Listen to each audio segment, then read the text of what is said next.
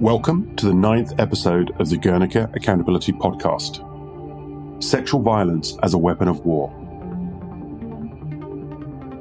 This week, I have the pleasure of speaking to Patricia Sellers and discussing her all-inspiring career, starting as a public defender in Philadelphia, serving defendants who came from the Black, Latino, and low-income communities in the city, moving to Brazil, where she worked with the Afro-Brazilian community, overseeing support to feminist projects, to the ICTY in 1994, where she was assigned to developing legal strategies to address sexual violence and conflict. She is the Special Advisor for Gender for the Office of the Prosecutor at the International Criminal Court. She is a visiting fellow at Kellogg College of the University of Oxford, where she teaches international criminal law and human rights law. She has previously served as the legal advisor for gender, acting head of the legal advisory section, and as a prosecutor at the ICTY from 1994 to 2007. As a father of two strong-willed daughters looking for a role model, Patty Sellers is that role model. She is a rock star of international justice, and I don't say that lightly. Over the next 60 minutes, you're going to hear why.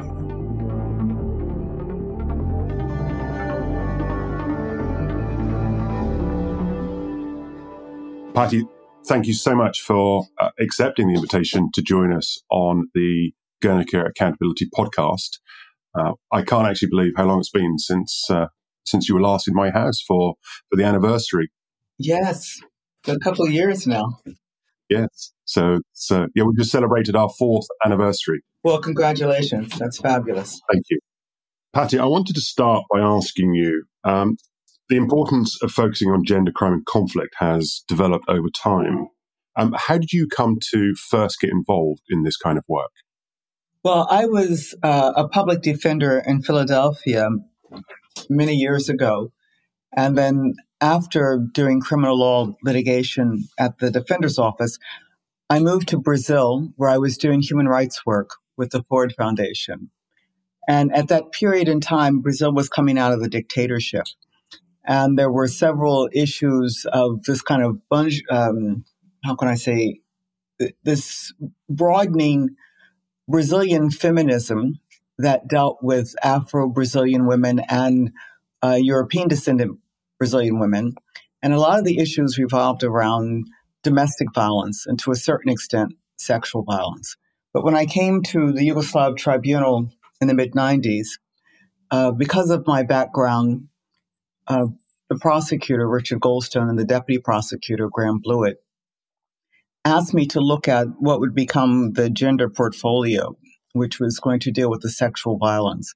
And there was quite a constituency at that time period, mainly feminists who were very interested in human rights from a feminist point of view, but had come from national jurisdictions where issues of sexual violence, and particularly rape, were moving to the forefront, I would say, of the women's agenda and the human rights agenda.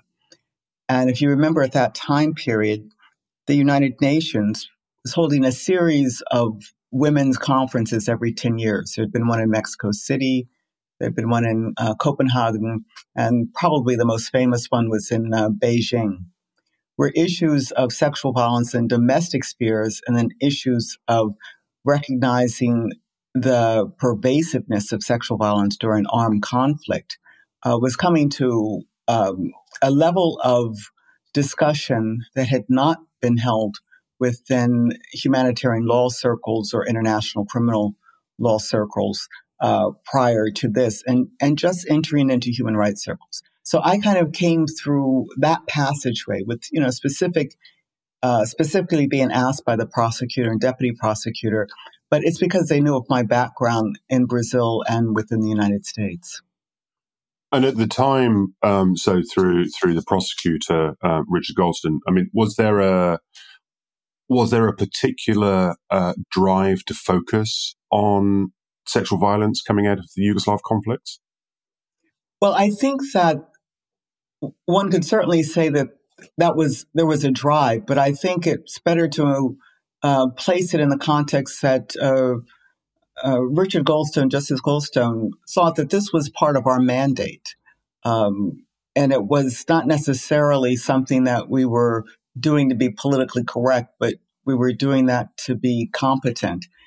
And I think he recognized that the constituency of, in particular, feminists who were concerned about questions of sexual violence was part of a larger constituency because there had been so many reports. Remember, this is the beginning of these 24-hour news broadcasts of CNN, and that there had been a very well-known Warburton Commission report coming out of the European Union concerning violence that included the sexual violence, and that Sharif Bassiouni had done the expert commission, 9 volumes. And one of the volumes of the expert commission that he had set forward was replete with sexual violence against women, also against men, sexual violence in detention centers, sexual violence in the takeover of towns.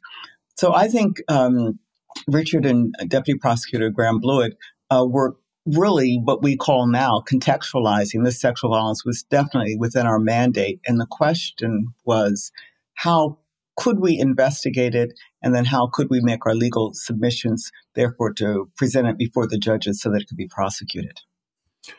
And certainly, I came into the Bosnian side of things, so the Bosnian War Crimes Chamber, many years later, it's 2004 onwards. And so a lot of our work was already dictated by some of the great work that had already been done during your time at the ICTY. But being at the forefront of advancing investigations in this field, but also legal argument for the interpretation of sexual violence.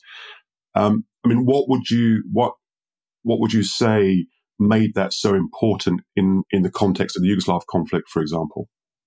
Well, I think what made it stand out in the Yugoslav context was the following. There had been, in some ways, rumors of rape camps. There had been rumors of, numbers of, and particularly females who had been raped.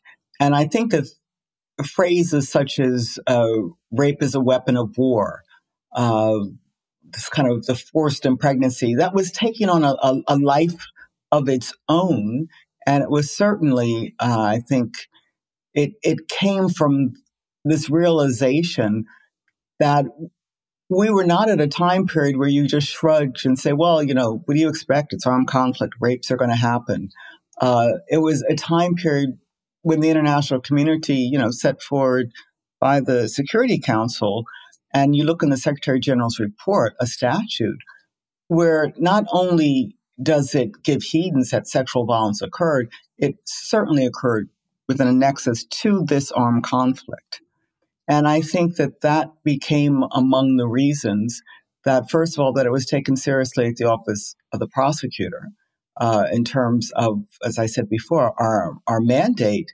But I think that the world community slowly goes through this watershed moment of taking sexual violence during armed conflict as part of the armed conflict and not part of the behavior or one or two, errant or bad soldiers within a contingent. And I think that the reality on the ground is that in Bosnia, you had women's groups that were already looking not only at these issues, but at the women and girls who had come through and who had survived some of the sexual violence. And they had information about those who had not survived the sexual violence.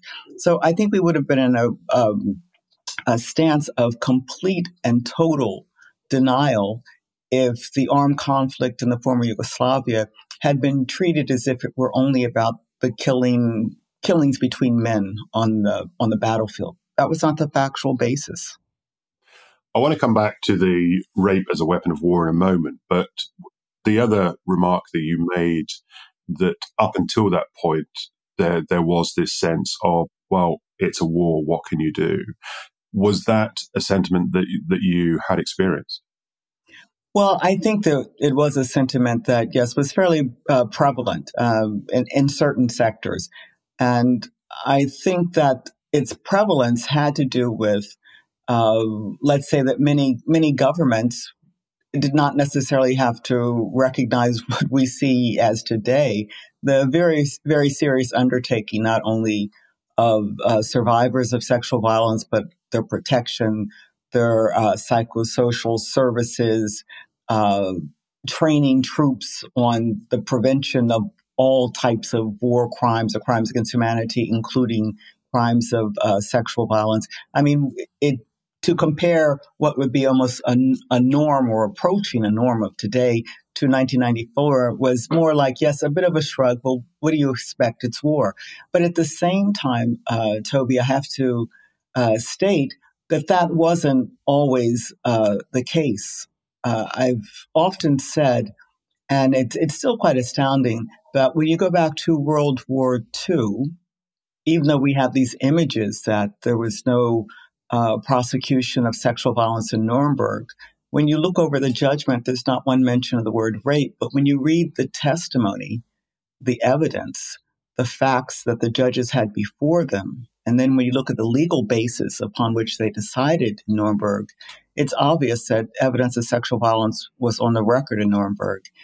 And the International Military Tribunal for the Far East, which is often called the Tokyo Tribunal, I tell people, read Chapter 8. If you think that sexual violence wasn't part of the armed conflict in the Far East, and if it wasn't a war crime, all you have to do is read Chapter 8 of the Tokyo judgment. And the relentless sexual violence that they recount mainly against females, but also against males, and the types of sexual torture and vivisections is just relentless. So to a certain extent, those two tribunals, and then the recent release of the War Crimes Commission by the United Nations, of all the subsequent trials that occurred after the two big military tribunals, which is also replete with evidence of sexual violence, we did go into a type of mental hibernation between those two tribunals, between the 40s and then coming back with the Yugoslav, the Rwanda tribunal. And I think trying to explain how the military lawyers, how the other practitioners, how the academics, how the governments, how the intergovernmental bodies went into such a hibernation on the issue of sexual violence and nexus to armed conflict, I think that's the question that someone really needs to try and explain. Absolutely. I mean, it's a startling omission from what is a hugely important judgment, which has shaped many aspects of international law as we know now. I mean, one of the things that certainly that I've experienced in Bosnia and more recently dealing with sexual violence, in particular in the context of the Syrian conflict, is not necessarily a lack of awareness, but a lack of knowledge on actually how to confront it and how to deal with it. One of the concerns that I remember from the Syrian conflict, as an example, speaking to investigators in 2012, 2013, all male investigators, saying that sexual violence is not a problem in the context of our conflict, and then having one of the female investigators coming forward saying, "Well, it's a real problem. They just don't know how to deal with it." Do you think that that's one aspect of it? Well, you know what? I do think that played into it. And I don't want to generalize too much, but I will say that, each conflict has a type of narrative. And when the Yugoslav conflict was coming forward and people were being seconded to come to Yugoslav tribunal, I think governments in many ways felt like, we're sending you our best attorneys, that might have been seconded from the highest level of their attorney general's office or their prosecutorial services and their investigative services. And many of those persons who came over were male.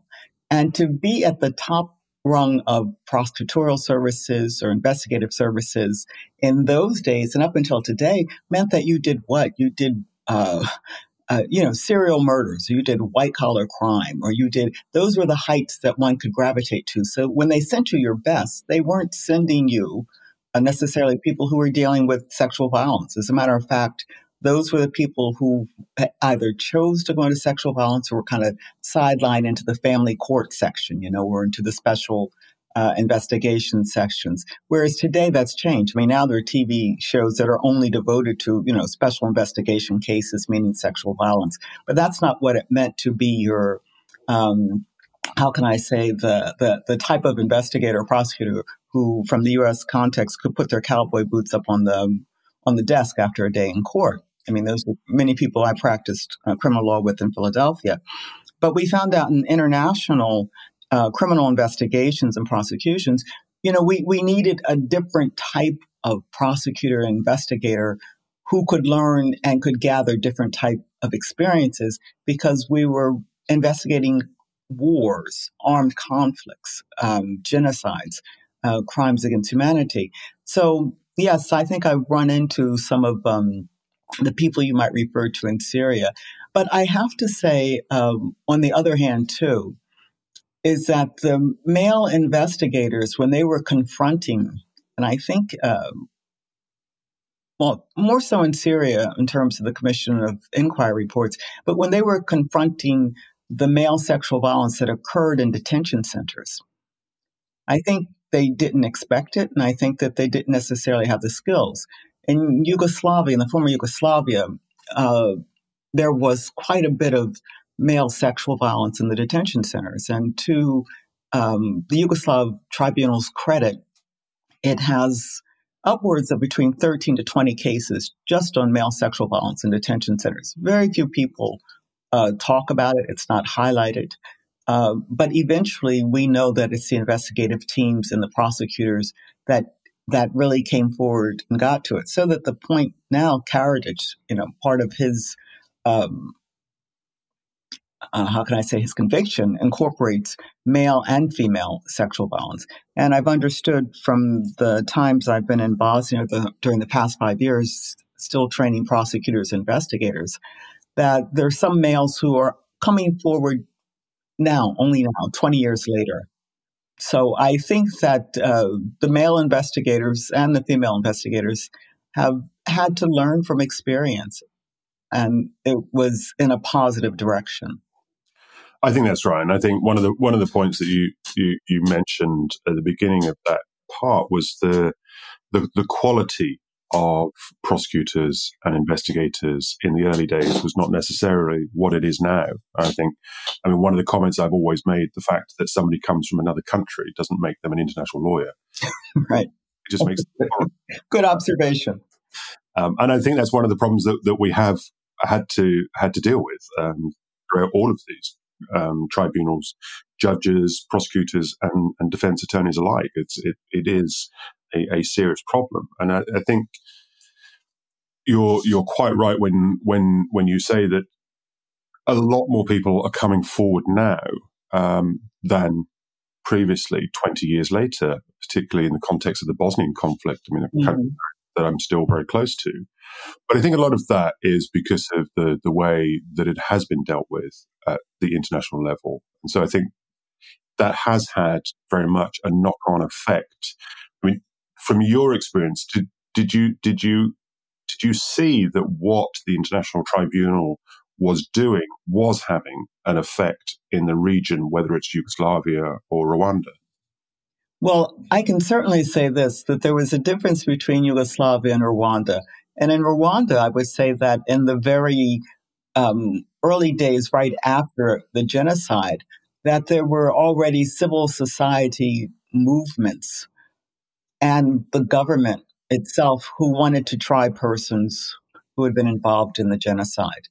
And that it was to the credit of women in Rwanda back in 95, 96, 97, even prior to the Akayesu case, that really held demonstrations to make sure that sexual violence would be included within the Rwandan National Penal Code, and that it would be seen as a category, I think, 2 crime, a serious crime.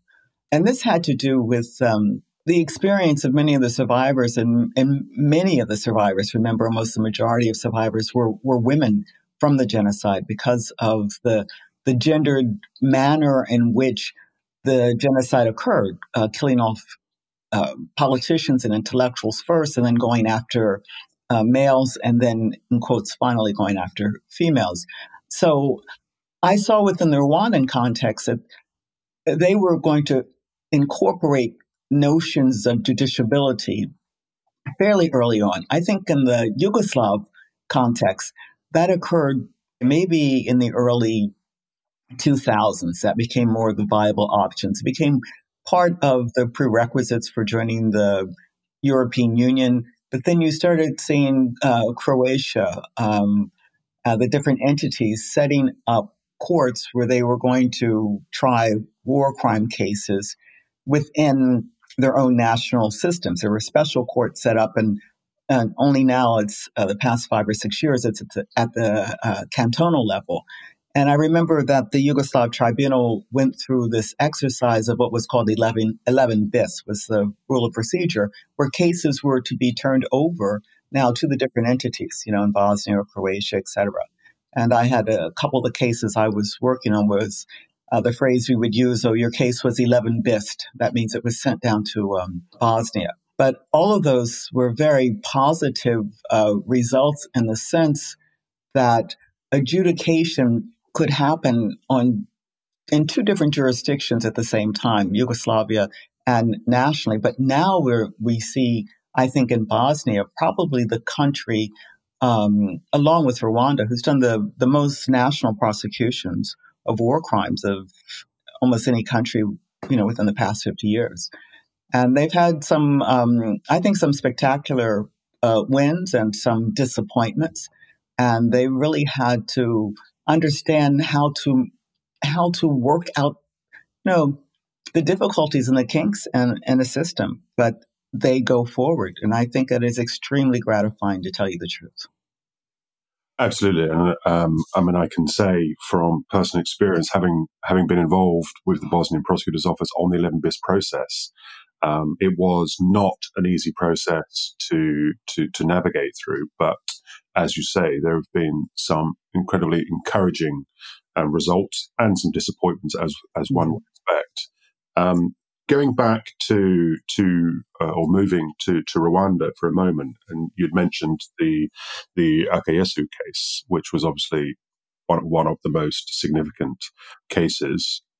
And going back to what you were saying about rape being used as a weapon of war in the context of the genocide, how difficult was it to frame the argument as rape being used in a genocide charge in the context of Rwanda? Because I know that there were a lot of discussions that went on in those days as to whether you could actually charge it. And I'm just interested to hear what kind of challenges you and the team faced when you were doing that. Well, I think that there were challenges on several levels. I mean, one of the challenges, as you've alluded to, is just the legal construction of the argument. The other challenge, of course, was there's no argument to put forward if you don't have the evidence. And so one of the difficulties within what was the Akayesu case is that it went forward first without charges of sexual violence. And it is while witness H was on the stand, as a matter of fact, that evidence came out in the courtroom. And the judges questioned witness H, and I think witness J was also there. And then the prosecutor asked for a recess. You can imagine how difficult that is to ask for a recess while you're prosecuting your case, in your case. And thank goodness that the judges allowed us to have the recess. And during that time period, we went on to investigate, because now it appeared that there was sexual violence evidence that could be linked to that accused, Mr. Akayesu. Prior to that, there was no doubt. I mean, Human Rights Watch had done an excellent job in terms of revealing not necessarily the extent, but really the plethora, the widespread acts of sexual violence that occurred during the genocide. I mean, widespread in terms of numbers and locations. But all of that, as you know, has to be linked to the accused who is on the stand. You can have a lot of sexual violence, but if you don't have the person who's responsible for it, that doesn't necessarily become part of the judicial process. We're here thanks to, I would say, the testimony of witness H and J. And I would say that if they had probably been interviewed in a different manner over several weeks and days and whatever, that the evidence might have come out prior to the prosecution putting on its case. But it's unknown because it seems like the witnesses, too, decided to say what they wanted to say, maybe when they wanted to say it. But the result became, in terms of an investigation, that we were allowed to go back out and speak with witnesses again. And because there had been several civil society groups that the women had organized themselves, they were at a state and a stage when they were ready to talk and ready to come forward with what was very credible evidence. It was probative. It was reliable. And to be very honest with you, it was quite moving. It had that factor that comes together that not only is it hard to dispute, there's no reason to dispute it. But of course, it goes through a trial process. So I think that was some of the evidentiary base, the investigatory basis of having now a group of witnesses who could come forward. In terms of the legal basis of why would we say that sexual violence, and in particular rape, was part of an act of genocide, it took quite a bit of, I would say, legal crafting. But the legal crafting had such a basis in reality. We went back to World War II and to really look not only at the Genocide Convention, but the commentaries. I mean, what went into this convention? And the Genocide Convention was very much influenced by the conduct that occurred during National Socialism in Nazi Germany.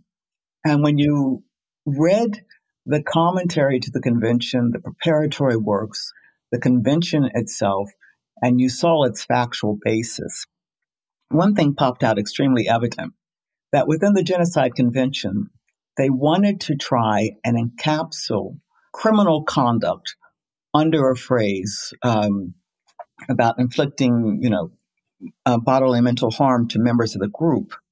And why did they need that type of almost abstract, phrase? It's almost like the definition of what is torture.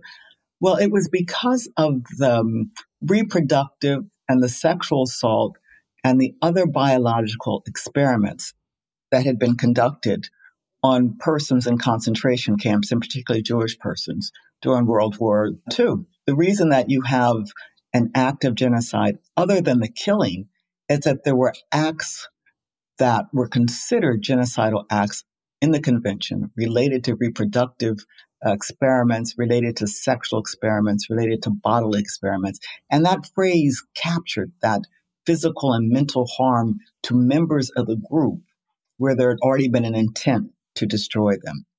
And because of understanding that, we made legal submissions that the sexual violence inflicted, in particularly upon the Tutsi women via rape, when there was already the intent to destroy them in whole or part, satisfies that provision of the Genocide Convention.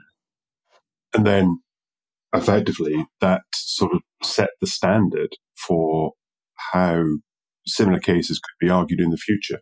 Right. And I think what was, and I'm really trying not to use the word lucky because there is absolutely nothing lucky about a genocide, but what might have been legally fortuitous is that occurred in the first case in Rwanda, which meant that from then on, and it was not necessarily, legally smooth sailing or investigatorily smooth sailing after that, but having created that precedent in the first case really assist in how the genocide was therefore framed and how it could be legally tendered and investigated.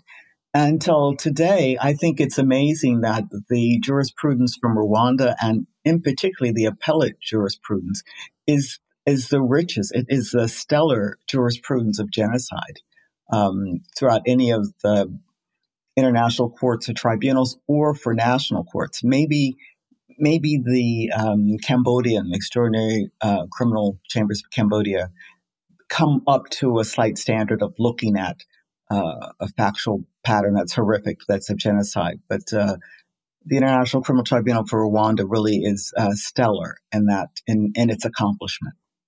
From there, I just want to jump for a moment to your work at the ICC as the first permanent International Criminal Court, where you served as special advisor on gender violence to the ICC prosecutor.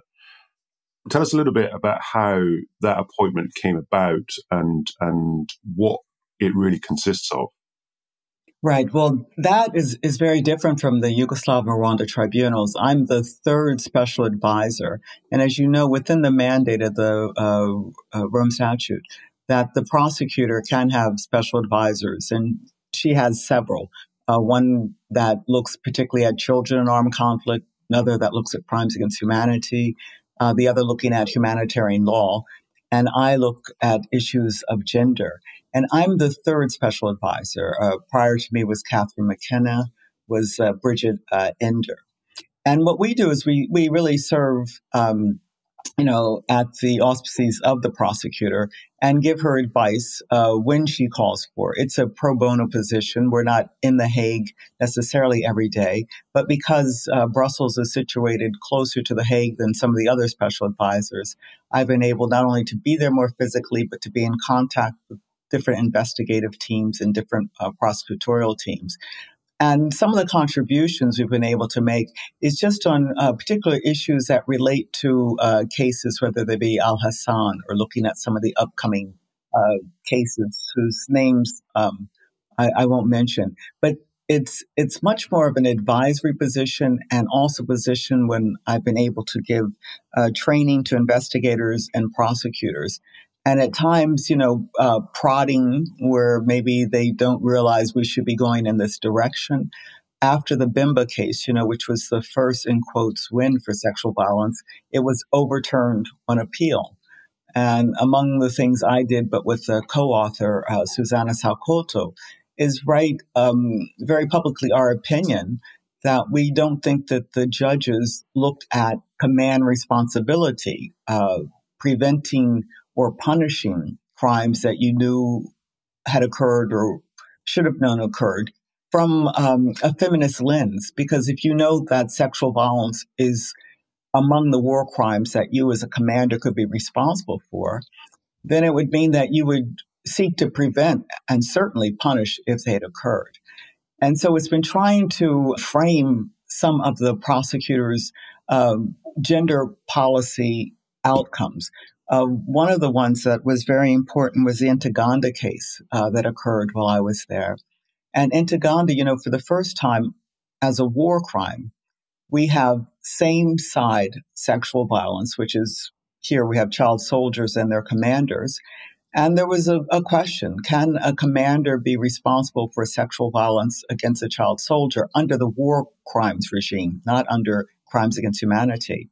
And there had been quite a bit of debate. And I believe the prosecutor was brave to say, yes, that is criminal conduct and criminal conduct under the paradigm of war crimes as it is set forth, enumerated within the Rome Statute.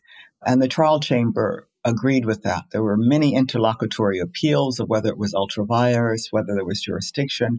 And now Ntaganda is up for its final appeal after the trial judgment. But that's not one of the issues that's coming forward.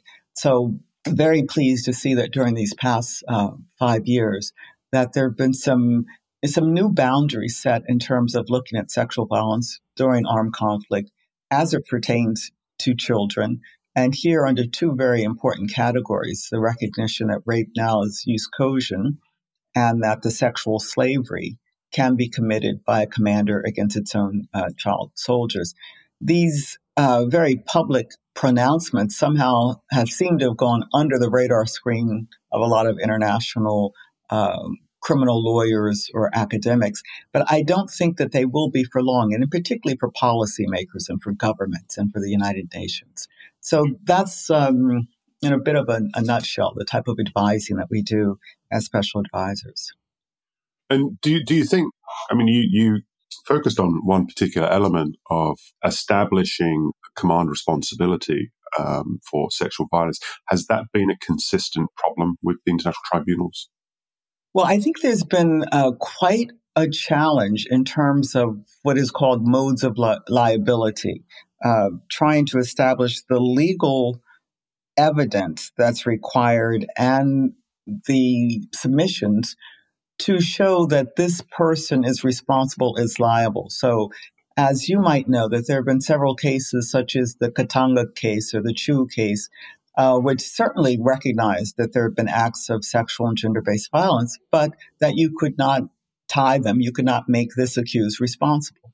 And in the Bimba case, it would have been the first time at the International Criminal Court that a commander was liable for the sexual violence via the mode of liability of command responsibility.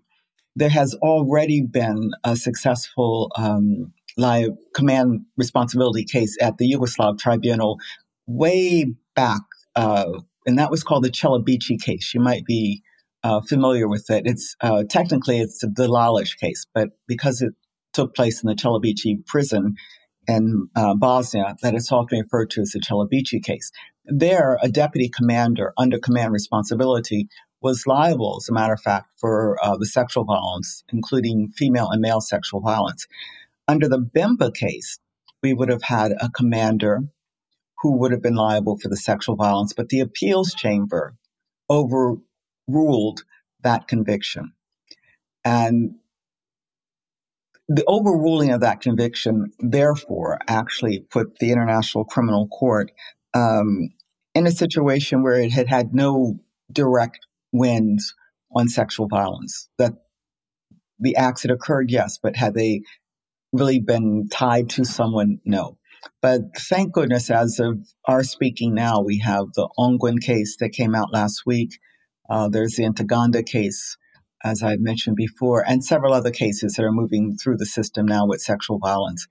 But modes of liability is the challenge.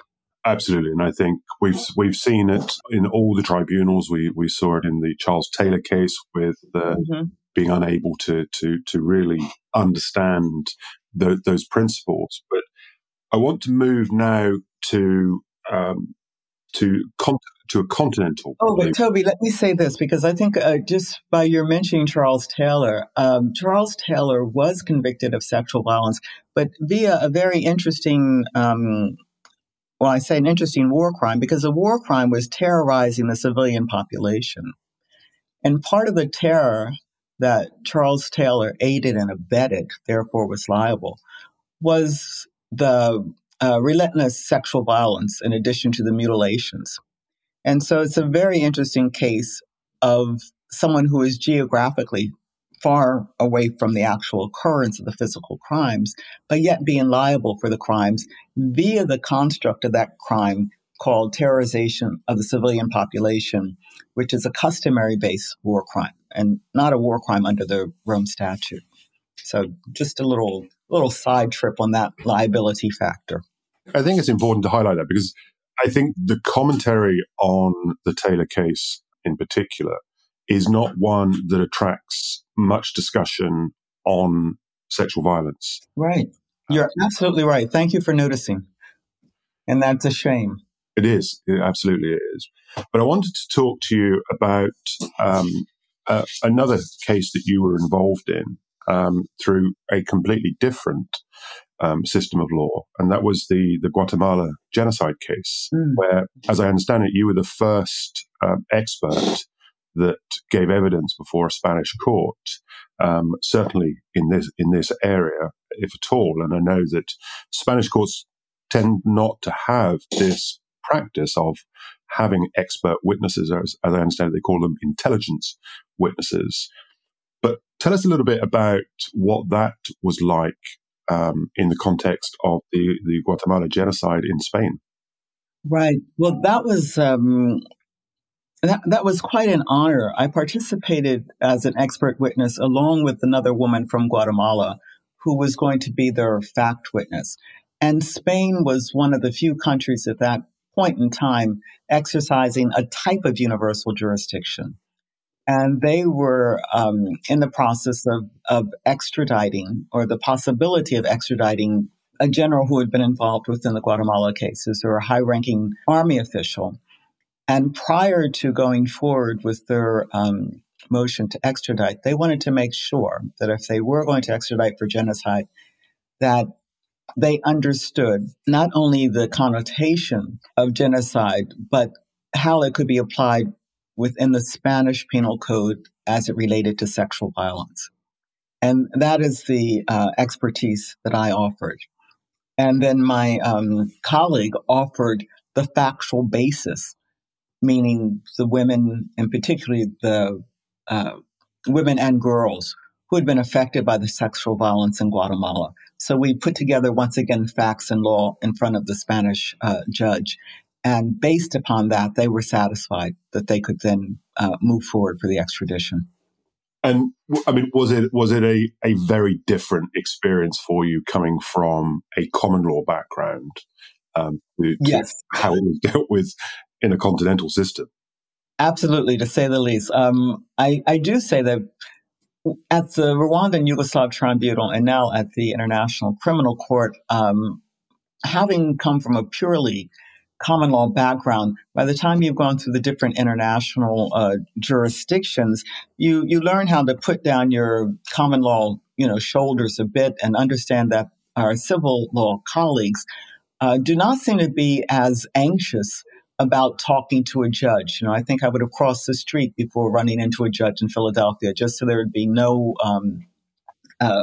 semblance of collusion. And I remember one day standing up, I was in court in Yugoslavia, and I stood up right after our recess break and said to the judges, almost confessingly, well, I said hello to the witness in the hallway during lunchtime, and I'm sorry. So we have these very, strictures in our common law head that we don't talk to witnesses, we don't talk to judges, we don't want any hint of collusion. So within the civil law case, for the judge to actually invite you into chambers and to sit down and prepare your testimony for the following day, basically saying, I'll be asking certain questions, it'll take this time, and then to see them the following day, from a common law perspective, this is just it's not heard of. But when it came down to the essence, the testimony was the same. The testimony was submitted in a written form and then presented in an oral form. And there was never any discussion or debate about what to put in the testimony, what to exclude from the testimony. All of that really stayed within the fine structures of presenting testimony as an expert witness. But our different legal cultures are something that's part of the amusement, I think, that we've learned at the different international structures. I think that's right. And I can also share similar experiences of Spain, Germany, and France. But I think one of the striking differences for me was the system in Bosnia, which unfortunately we as the international community changed from a system based on Roman law to a common law adversarial system, which Bosnian prosecutors and judges had never experienced before. But for me, it was very much that everything was about the investigation up to the confirmation of the indictment. But once you confirmed the indictment, the job of the parties was pretty much done. And there was no adversarial flair that you see in a common law system. And certainly from my perspective, cases are won and lost by the strength of the advocates in the courtroom, testing the evidence. But that's not something that you see in a continental system. It is very, very different. I remember that we were doing, sometime we would do legal training sessions, and that the sessions on cross-examination, and coming from a common law system, I mean, you're directing your cross-examinations are so skill-based, and everyone wants their own way of asking that question and asking the question that can only elicit the one answer that you want from the witness. And our civil law colleagues were saying, well, all we need is for the witness to just state what was in the statement, because that was the truth, wasn't it? You don't have to find a way that enhances, your flair of presenting the question. Just elicit the evidence you've already adduced in the statement.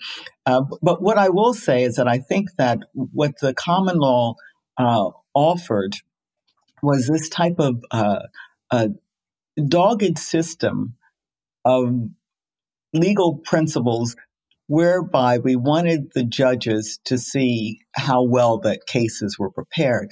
And what the civil law system really offered that we could understand so much better in hindsight is that a lot of cases in some ways are paper cases, are document cases that you want your judge to be more active. Whereas in the common law, the judge, could rule on a motion, but really you did not want that judge to be involved until they were actually judging the case, behind closed doors. Whereas the common law system, you understood that the judge was a type of, not a party, not a partner, but a more active participant. And I could see that the witnesses and the victims looked to that activity of the judges too as a moderating factor. I think that's right, and I think in terms of the type of cases that we deal with, I'm torn between which is a better system. I think that there are certain aspects of it in both systems that lend to a just result. So it is, it's a debatable point. Yeah, but I think that's when you start seeing the field of international lawyers being created. And I ask myself, and I hope that as we have more prosecutions in national jurisdiction, what part of that international approach can now feed in a positive way to the national jurisdictions. But then at the same time, it's important that the investigation, prosecution of international crimes in national jurisdictions remains national enough so that they really can feel the participation and ownership of the court process and the result. Rather than the we know best kind of. Absolutely. Yeah.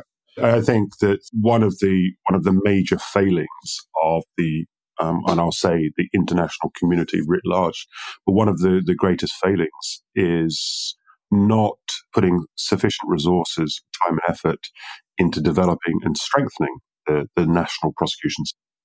Well, I think that it's not too late. I mean, would that had been done earlier, but I'm enlightened or heartened when I start to see in Colombia that there are more resources going to that process of national.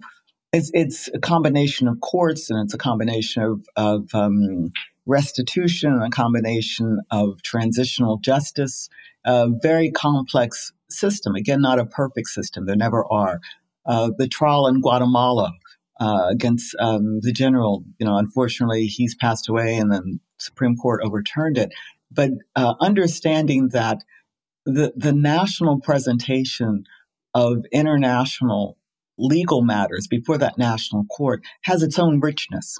And it's a richness that I think has to be shared among the jurisdictions and with the international jurisdiction. I think one of the biggest things that we're lacking now, and I would love to get my hand on all those cases in Argentina, which probably has some of the, widest jurisprudence on crimes against humanity because of the dirty war years. And that must have been many things that different jurisdictions and the international jurisdiction could learn from the presentations of those cases. Well, there we have something for us at Guernica to do. Yes, absolutely, yes. Now, I want to jump onto a topic which has been dominating social media over the last few days, and that's the next ICC prosecutor. As we know, Fatou Bensouda is stepping down. We were supposed to have a new prosecutor chosen on Friday, then yesterday. Now it's going to the end of this week.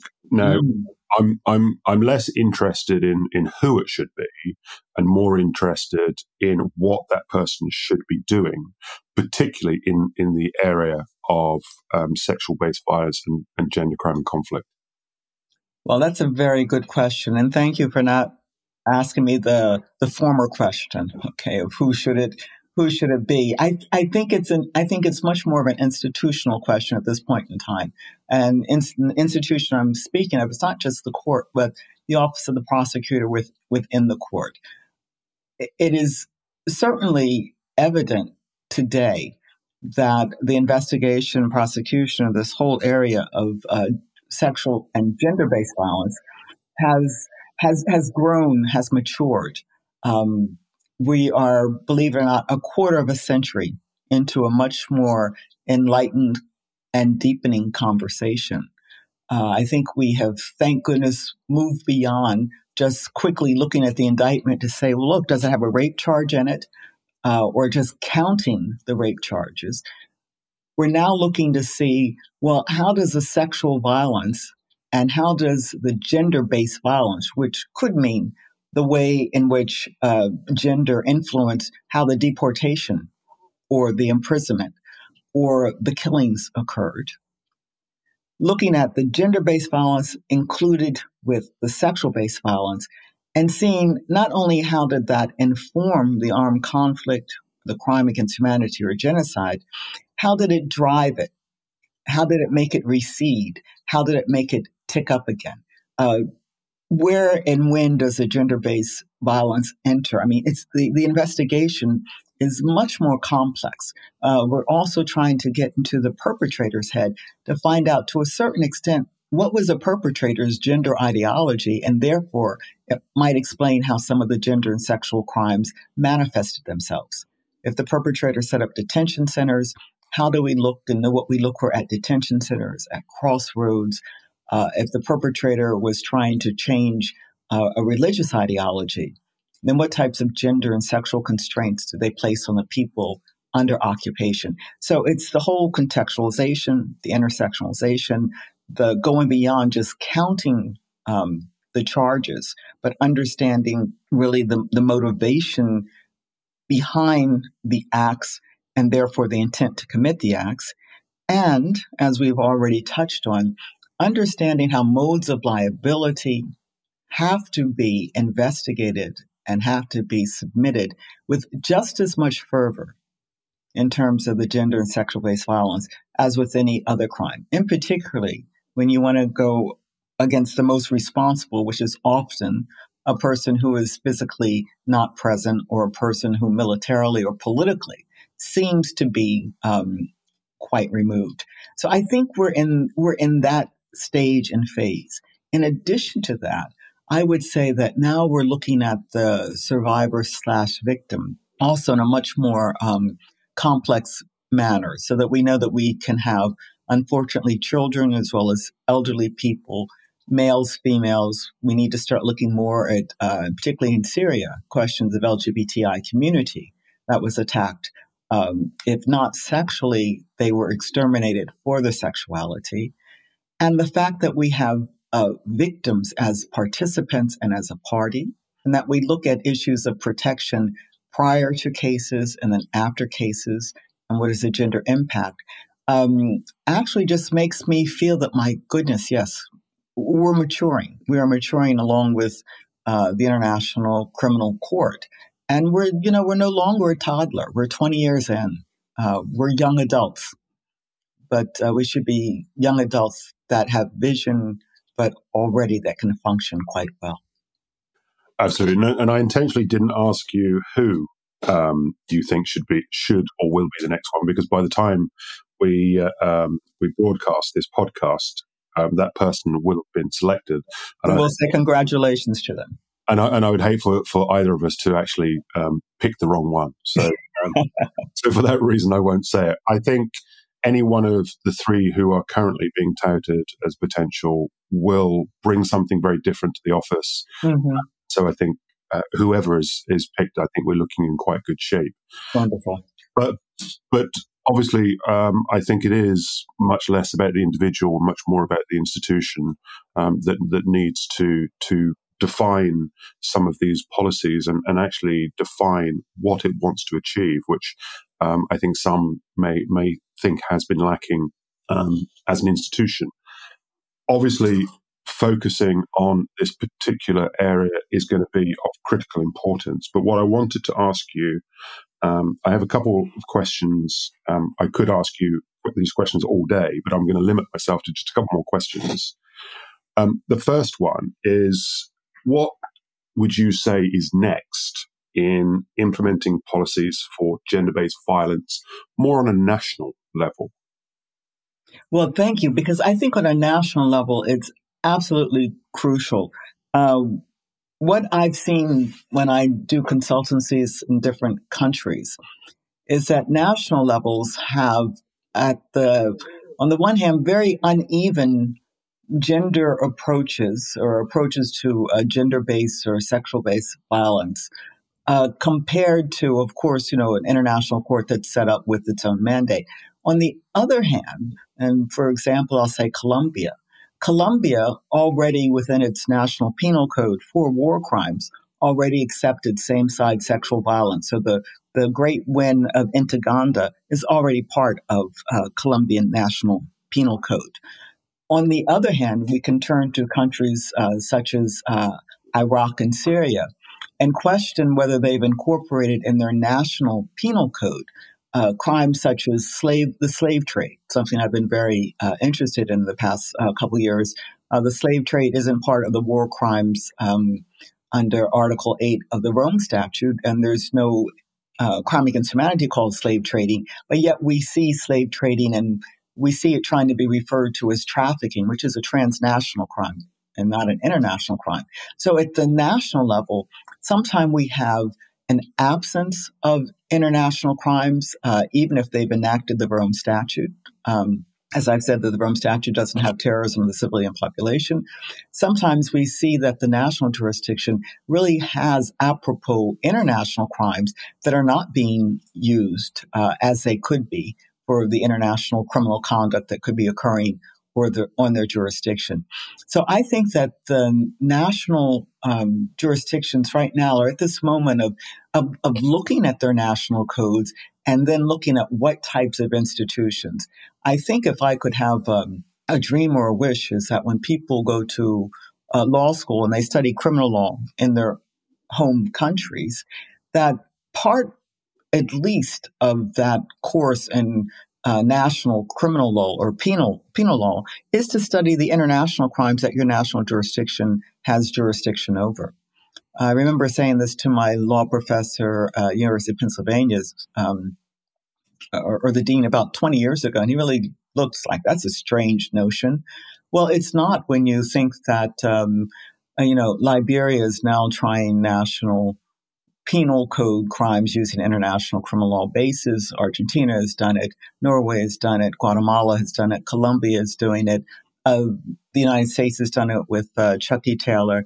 As penalists, as criminal lawyers, even if we never leave our own national jurisdiction, we should at least have a notion of the international crimes that can be tried within that jurisdiction. And I would hope that we can move toward that type of future too.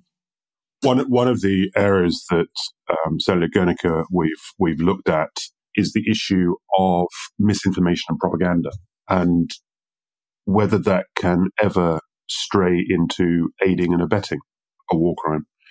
Now, do you think that this is something that we need to start looking at on the national and international level? Well, one word answer is yes. When you go back to the media case in Rwanda, and remember, the media case is the case with the radio station Milkolins and the newspaper Kabunga that just relentlessly put forward what was propaganda that led to acts of genocide. And so therefore there was a conviction for the first time under the genocide conviction of direct and public incitement to commit genocide. But when we look in other situations, whether it be Myanmar, or whether it be, I would even say in the United States, with this relentless talking about elections being stolen, or relentless talking about the Rohingya and their subhumanness, it is very difficult to say that media, social media, propaganda does not influence, and does not influence to the extent that it could be instigation. It could be part of what is aiding and abetting. It might rise to the level of what some people take as an order, if you can understand whether there's subordination involved. So, words can be the equivalent of criminal conduct, in particular in situations of modes of liability. But we do know that is that's the aim of propaganda. What's very interesting, in Belgium, there's a museum in the northern part of Belgium that looks at the propaganda that was placed in Belgium during World War I, during the occupation. And because you have about 100 years of stepping back, it's so clear to see that it was propaganda. And you ask, well, who could have ever fallen for this? Who would have believed that? This is just a caricature. That's not.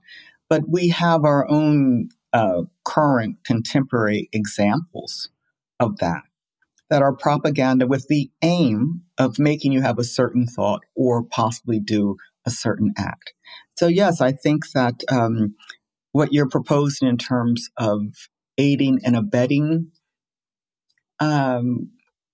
depending on the actual facts, I think it could be possible.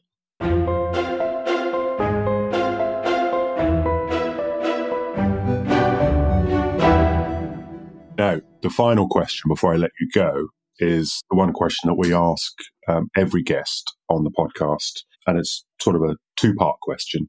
What does accountability mean to you, and what should we be doing better? Well, what accountability means to me, and I think it's slightly migrated over time, migrated from being only individualistic, because when I'm in Philadelphia and, as a public defender and you're in a court case, justice is, the verdict. That's it. That's fine. But now we understand, under international criminal law, whether it's being practiced in a national court or at an international judicial mechanism, international criminal law, by its very basis, is a crime that has a collective impact. It's impacted the civilian population. It's impacted one of the protected groups under war crimes. It's impacted one of the targeted groups of genocide. And even though we're very concentrated on the individual criminal responsibility of the accused, and particularly in terms of due process rights, and even though we are very centered on the survivor / victim or victims, there is somewhere a pronouncement that if we are talking about this international crime, we're talking about a harm that has been collective to the international community or to the civilians or to the protected group.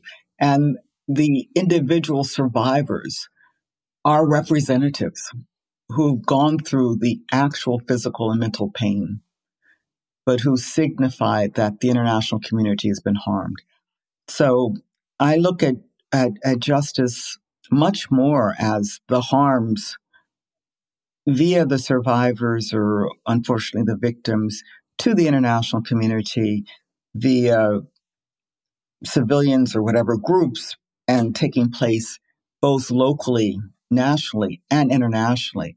And it's like the fabric has been torn, and it is up to the international community and the national communities to repair those fabrics so that none of the individual victims are ever harmed again, and therefore we are not harmed again either. So I've migrated from a notion of individuality to the collectivity that represents each of us collectively and individually. Wonderful.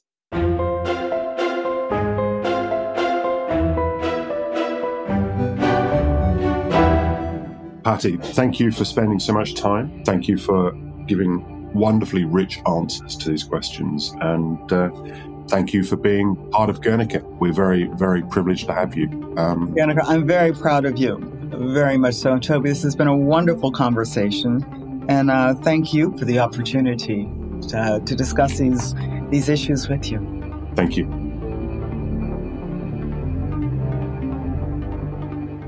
The Guernica Accountability Podcast is about accountability in different parts of the world and what it means to each of us. This episode of the podcast has been truly enlightening. It has been an honour to be taken on a journey through a career that is truly unparalleled. If you enjoy these podcasts, as we hope you do, please do follow the series on our website and feel free to post on social media with any comments you have. You can access all of these at our website, www.guernica37.com, where you'll find more details about what we do and find all of the podcasts in our series. You can find us on Twitter at Guernica Law 37. You can also find us on Facebook, Instagram, and LinkedIn. We hope to bring you interesting accounts from all around the world. In the next episode, we will be bringing you another topical subject. Thank you for listening. This is the Guernica Accountability Podcast. Until next time, thank you and goodbye.